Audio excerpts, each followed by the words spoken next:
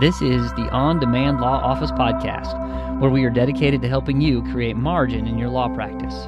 Our goal is to help you practice law with intentionality, passion, greater focus, and success, so that you can lead with incredible influence in your office and throughout your community. This is a podcast where we discuss how to manage your systems, your people, and your office from the trenches. We are practicing attorneys facing the same frustrations as you, and we want to help you discover solutions to your problems. Let's get started. Welcome to episode 19 of the On-Demand Law Office Podcast with Mike Lovell and Brandon Osterbind. On Monday, we both went to the Virginia State Bar Tech Show in Richmond, Virginia, as attendees, and we picked up 4 themes throughout this day, and we're going to talk to you about each one of those. We're going to cover what we thought were the 4 highlights, talking about client portals, case management systems, document automation, and paperless offices. Those are all things that we've covered here before, but those were what we feel is the highlights and got the most response at the Virginia Tech Show. Not the Virginia Tech Show, the Virginia Technology Tech Show. That's right, because my wife and I got a little confused on where I was yesterday, which was Monday, and thought I might be in Blacksburg at Virginia Tech, but I was in Richmond at Virginia Tech Show. Classic. Yeah. So there were really 4 themes throughout the day, and you just highlighted them there. And it's something that we have talked about a good deal on this podcast because those 4 things are really cornerstones to our law practice. For example, client portals. I know that you use MyCase, I use MyCase, and some people out there may use Clio or Rocket Matter or some other type of case management system that has, almost all of them have client portals these days. Not all of them, but almost all of them have a client portal. And it's really important, I think, to have a client portal because email is so insecure. It is not a safe way to communicate back and forth with clients. It may be the easiest way. It may be for the client the preferred way, but it is not the safest way to have a conversation online with your client. Definitely not. And we've talked about it before that if you email a client on their work email, that email might not be isn't their email. That they don't own it. Their employer has complete access to it, and there goes confidentiality. Or they even spoke about whether if you set up a Gmail account with one of your employees at work, that's not your account; it's your employee's account. And you don't have access to it. Unless you have Google Apps for Business, which I think they're calling G Suite now, and you set it up for your employee, and now you control all the permissions, which is what we do here at our firm. But if you tell your staff to, hey, go set up an extra Gmail account and use that one for business, you're sending all of your clients' data to your staff's personal email. So there was a lot of different ages at this conference. I'd say there's a lot of younger attorneys, several probably our age, mid-30s, early 40s. But it did surprise me that a lot of these attorneys didn't know what portals were, and a lot of people had questions even about, fax machines. And it did surprise me how little knowledge is out there. How many attorneys have questions about this, and many didn't know about portals or whether their clients would even use it. But, my experience is I have several clients. I have had one that's logged in every day to check on the status of his case, and it's great. But clients are used to this type of stuff. I mean, everybody has an online bank account. Right. They check their email, and checking an online portal is no more difficult than checking your email. Or, check your email for a notification from your bank. When I do online banking, how do they send you a message? They don't send you a message that says, hey, look in your inbox. Let me give all of your personal identifying information in your inbox. No, it says, hey, you have a message. Log into your bank account and check your messages. And the same thing happens with the MyCase portal. It sends the client a notification, hey, there is a new document for you to view, or there is a new message in your MyCase. Go read the message. And then you have to actually go in, log in to see the message. It's behind a pretty darn encrypted wall. Well, exactly. And how many people have done it where, you get a message and you hit forward and you forward it to someone and it was the wrong email, you forwarded it to them and you sent an attached document. I know a lot of Davids. So when I hit forward and type David, a whole list of Davids comes up. I was drafting something in, I can't remember where, and I wanted to forward it to my email, and I typed in, and it filled in Mike Lovell, and I hit send, and it went to an M Lovell at Gmail, who happens to be like a professor in like Michigan. So I have no idea. He never responded back, so it's probably just disappeared. But yeah, I even forwarded something to me, and it went to the wrong place. Yeah, it happens. But that's why it's so important to have the next big major theme in the Virginia State Bar Tech Show was case management systems. It's so important to have something like this so that you can take those things that you're putting together and you can put them on your phone, you can keep them on this web-based system, and you don't have to email things back and forth to yourself anymore. My case has a notes feature. If you want to draft something, put it down, you can put it in your notes section. Your client doesn't actually see what you put under notes. That's not something that's shared, or I don't even think there's an option to share those notes with the client in my case's system. So, those are things that you can use in the case management system that will help prevent certain things like that. But a case management system as a whole, really, you have to have a holistic view of what you have out there in order to be confident that you are on top of everything that needs to be done. And those are the things that keep you up at night. As a lawyer, part of what we do is we take the burdens and the struggles of the client and we take them on to ourselves. So the client doesn't have to worry about it. The client can go home and sleep easy tonight, but I'm sitting here thinking about what I need to do for that particular client's case. And that's one of the burdens that we take on as attorneys. But the way to make it easier, the way to manage that burden is to unload all of those to-dos that you have in some type of task management system that is embedded all in one place, along with your notes, along with your documents, along with your conversations with your client, that sort of thing. And to me, that's where the great benefit of a case management system comes into play. I plug things in and then I forget about it. So we went to the session on case management, a lawyer's guide to case management systems, and I think they had a show of hands of how many people had a, cloud-based case management system. And I don't know what you recall, but I don't think even half the people there raised their hand, and most of them were solo and small practice. I think there was one individual who had, came from a large firm, but I don't think there were even half that used it. And then they asked who wants to change systems, and several did. Yep. But out of people who are tech savvy and interested in this, I don't even think half raised their hand about using a cloud-based case management system, which kind of shocked me. Yeah, that was a bit surprising. It was. And then, which leads me to believe that if you use one, it gives you a huge leg up on your competition. And then, additionally, Brandon and I spoke at the law office management class at a law school, and these students out there weren't aware of these case management systems. They were in a practice management class, and we were happy to tell them that case management is out there. It's easy, it's available, and it's kind of the cornerstone of a practice. And if you're starting out, it's an essential. Yeah, what I thought was interesting in that particular session was the speaker referred several times to a case management system as if it were your spouse. You have to look at a case management system and think, is this someone I would like to marry? Does this system have a lot of the features that I would like to wed myself to for the next 20 or 30 years of my practice? And I've really found that amusing. But you know what? She's right, because when you get into these case management systems, you get out of it what you put into it, and the same is true in interpersonal relationships.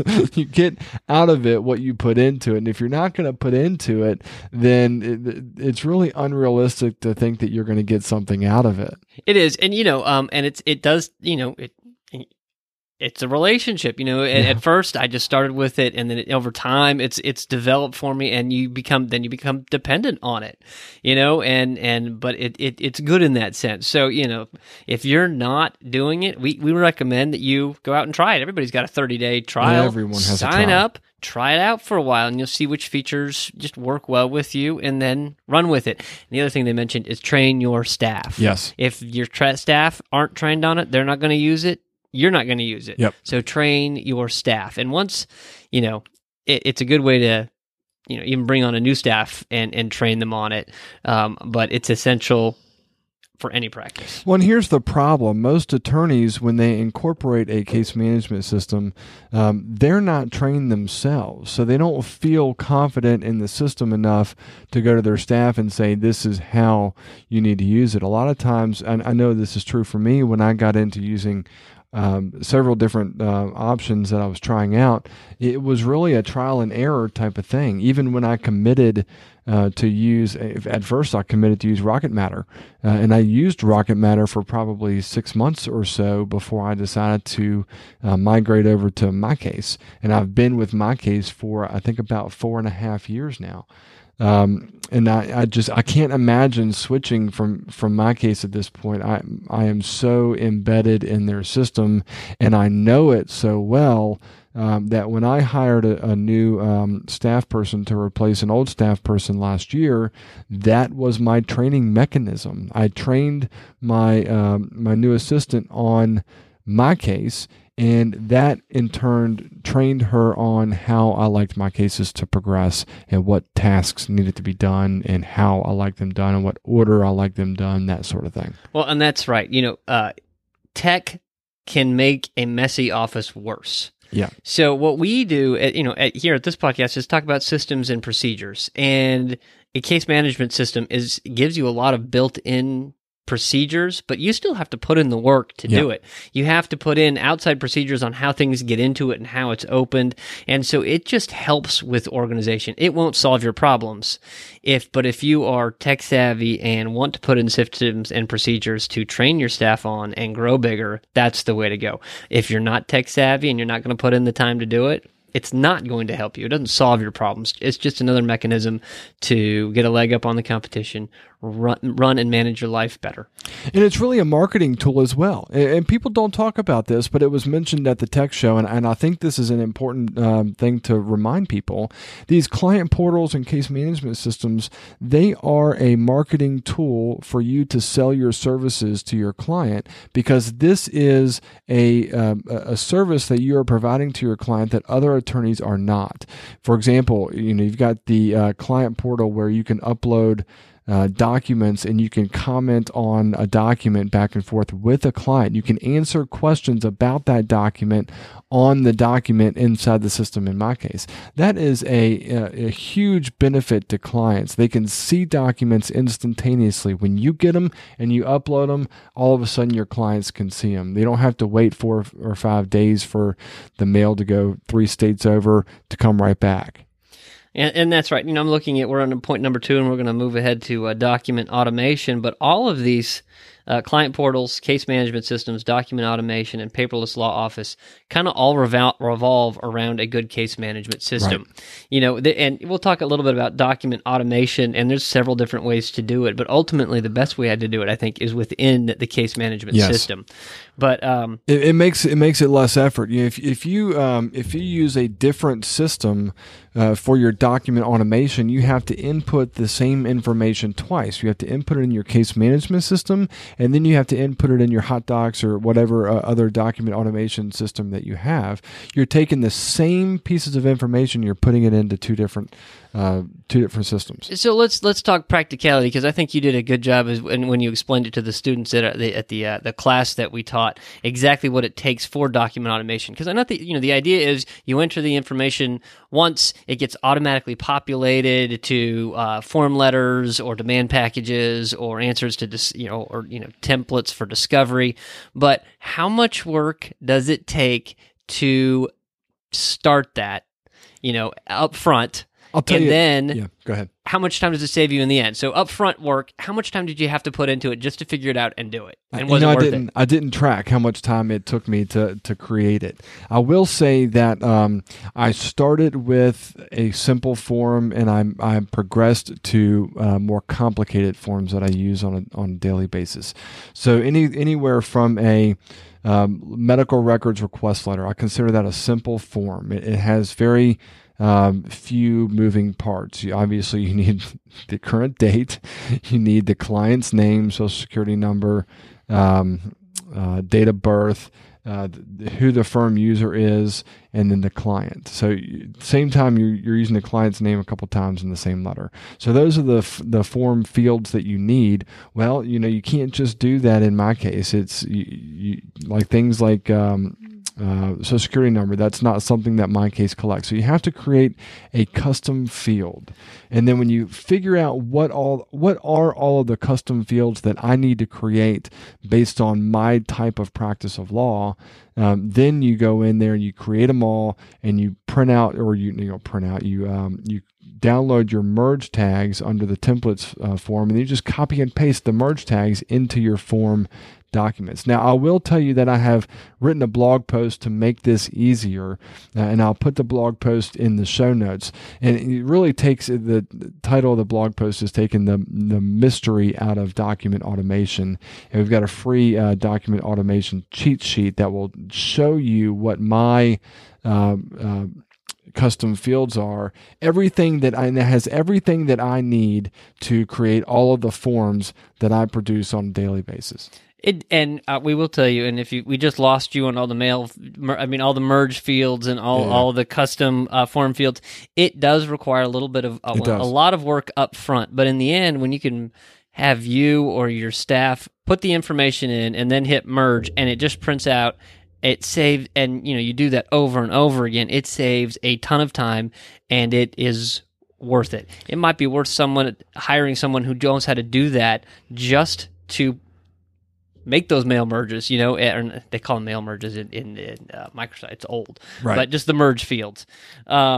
But it does. Well, I'll tell you, when we talked about this in the law office management class, you were kind of talking as I was in the background on the screen, inputting data in my custom fields to create a fake case, and the students were somewhat semi paying attention as I was inputting kind of funny little addresses and names for adjusters that I dislike and that sort of thing. No one really laughed when I did that. I was kind of hoping for a little bit more bang from that buck, but I didn't get it, so I just kept on going. But then when time came after everything that I had needed to input was inputted, I went in and I created a document. And I looked at their eyes, and they all just got big. Like, oh my goodness, he did all of that. He input all that information in about 5 minutes, and in about 4 seconds, he created a document. Yeah, exactly. It was the end product that, but it took a lot of work to get there. Right. But it's that end product that is, it's consistent, it's easy, and I use the Form tool, which is a plugin that you can use in Word, and it basically takes some categories and you fill it in, and it's actually pretty simple to use. I think the program itself might be $100 or $150 to get the pro version. I just have a plugin, and I can do my uncontested divorces by filling out all the information I need and then hit fill, and it fills it in. The Form tool, it's outside of my practice management software. It's also a lot easier than my case's merge fields, but I think my case is going to get a lot better with that as time goes by. But that's what they mean by document automation. It's not a totally simple process right now, but if you're in a specific practice like wills and trusts, or you do a lot of demand letters, or personal injury, it's essential to being efficient is document automation. And I'll add to that, I think that's a really good point. And here's the deal for lawyers going forward. It's 2017, and as technology progresses, lawyers are going to become less and less relevant. That's just a fact of life that we're going to have to deal with. And we're going to have to, as lawyers, figure out ways to make money as we become less relevant, as the demand goes down. Well, one of the ways that you can do that is to speed up your systems. And instead of copying and pasting and typing over the same things over and over again, create a document with the push of a button, 2 clicks, and you're done with creating this document. That is the way of the future for lawyers. If you are going to survive, you have to adopt some of these technologies, because if you don't, the technologies will wipe you from the face of the planet. And I don't think that's overstated. It's just going to happen. And, the younger attorneys are going to know how to do this stuff. Right. And the technology is going to keep up with them. And they can charge less for that. Right, exactly. It takes them less time. And it's a document, and it's a good document, I'm sure, so something to keep in mind. And that leads us to something we've probably talked about the most, a paperless office. You couldn't stop hearing this theme throughout the day on Monday, because everyone on the stage had a paperless office, and I would wonder. I don't think that they did a show of hands on how many people have a paperless office in the audience, but it would have been interesting to see how many people actually maintained a paperless office. And really, they talk about the same things that we talk about here. Is you have to have a system for receiving everything in your office and making sure that everything that comes in gets scanned and uploaded. Then you have to have a system for making sure everything that goes out gets scanned and uploaded. And then what do you do with the papers that you create in-house? Notes, paper notes that you have, or hearing notes, or exhibits or things like that. What do you do with those things? Now, you may need to take an exhibits folder to court, but you don't have to take a discovery folder to court. You have all of that stuff, or you ought to have all of that stuff electronically, easily accessible to you, so that you can find something quicker than you could if it were in paper, but right there at your fingertips, and it'll kill less trees and save you some space, and hopefully save you some headache. That's right. And after we went to the tech show, I was pleasantly surprised to know that I feel that, what we've been talking about is right on point. It's right what people need to hear, and it's right for people to implement in their practice, whether you're starting or trying to grow or trying to change an old practice or take over a practice that is stuck in the 1950s. This is where it needs to go, and you have to start talking about these things, and we hope that we can be at the forefront of all of these issues and talk about the developing trends and what's going on in tech to help you better run your law office. Yeah, I think that people need to realize that it's time to get with the times, and we don't want to. Obviously, we're not trying to denigrate anyone for doing it the old-fashioned way. The old-fashioned way worked, but it worked in the past. It's not going to work in the future, and now is the time to start figuring out, well, what is law going to look like 5 years from now? What is law going to look like 10 years from now? What am I going to do today to make sure that I can survive in that era? In the Virginia State Bar, kudos to them for hosting the tech show. I think they've done it for 3 or 4 years now. This is the first opportunity that I've had to go. I really enjoyed the speakers. They're all renowned speakers, and they've all spoken. I believe every single speaker from the Virginia State Bar Tech Show has been a speaker at the ABA Tech Show. Yeah, and I've been to lots of CLEs and lots of conferences, but this was practical hands-on stuff you could do, and I was very, very pleased with it. And there was several things I can implement and several tools that I learned about. Very, very good show. And I think that they announced the tech show for next year is going to be on April 23rd of 2018. So here we are a year from now. I guarantee you that you do not have something scheduled for that day. So pull out your calendar right now, plug it down on your calendar right now so that you can avoid any conflicts and make sure that you can get there next year. One thing that we noticed is there weren't any case management systems advertising there. There wasn't any booths. There was a malpractice insurance. I think that was about it. There was a couple other booths. There was an Alps booth, and then there was an Access to Justice booth. And so it surprised me because there's a lot of people looking. Yeah. And a booth and tips on exactly how to do stuff in a case management system. Well, I was surprised, so I tweeted my case. Did you? I said, my case, you need to be there next year. It's true. And they said, well, maybe we will be there next year, and that's exciting to me because I think that more people in Virginia, in particular our home state, could use some hands-on practical guidance on what this case management system does, how it can help you in your law practice. Hopefully, we can show you a little bit of that here on the podcast and on our blog. So visit our blog, ondemandlawoffice.com/blog, and you can see a bunch of content pieces that we've written about case management systems, about how to use document automation, how to switch to a paperless office, how to use client portals, how to implement workflows in your practice, all of the above. We talk about all that stuff all the time and new ways to use technology and online case management systems to better your practice and provide a better service for your client. Ultimately, though, we want you to transition into this century and position yourself so that you can succeed in the future. Right, and that's why we're doing this. And so we encourage you to contact us with your questions. What do you want to hear about? Hey, I've tried this. What do you think? Or I'm trying to do this. How can we help? So we encourage you to contact us via email or Facebook, or we'll tell you how to better email us here in a second. I think you can email us at askondemandlawoffice.com. But, we encourage you to participate in the conversation. We will get back to you as quickly as we can. And don't forget, if you like what we're doing here, to subscribe to our podcast on iTunes.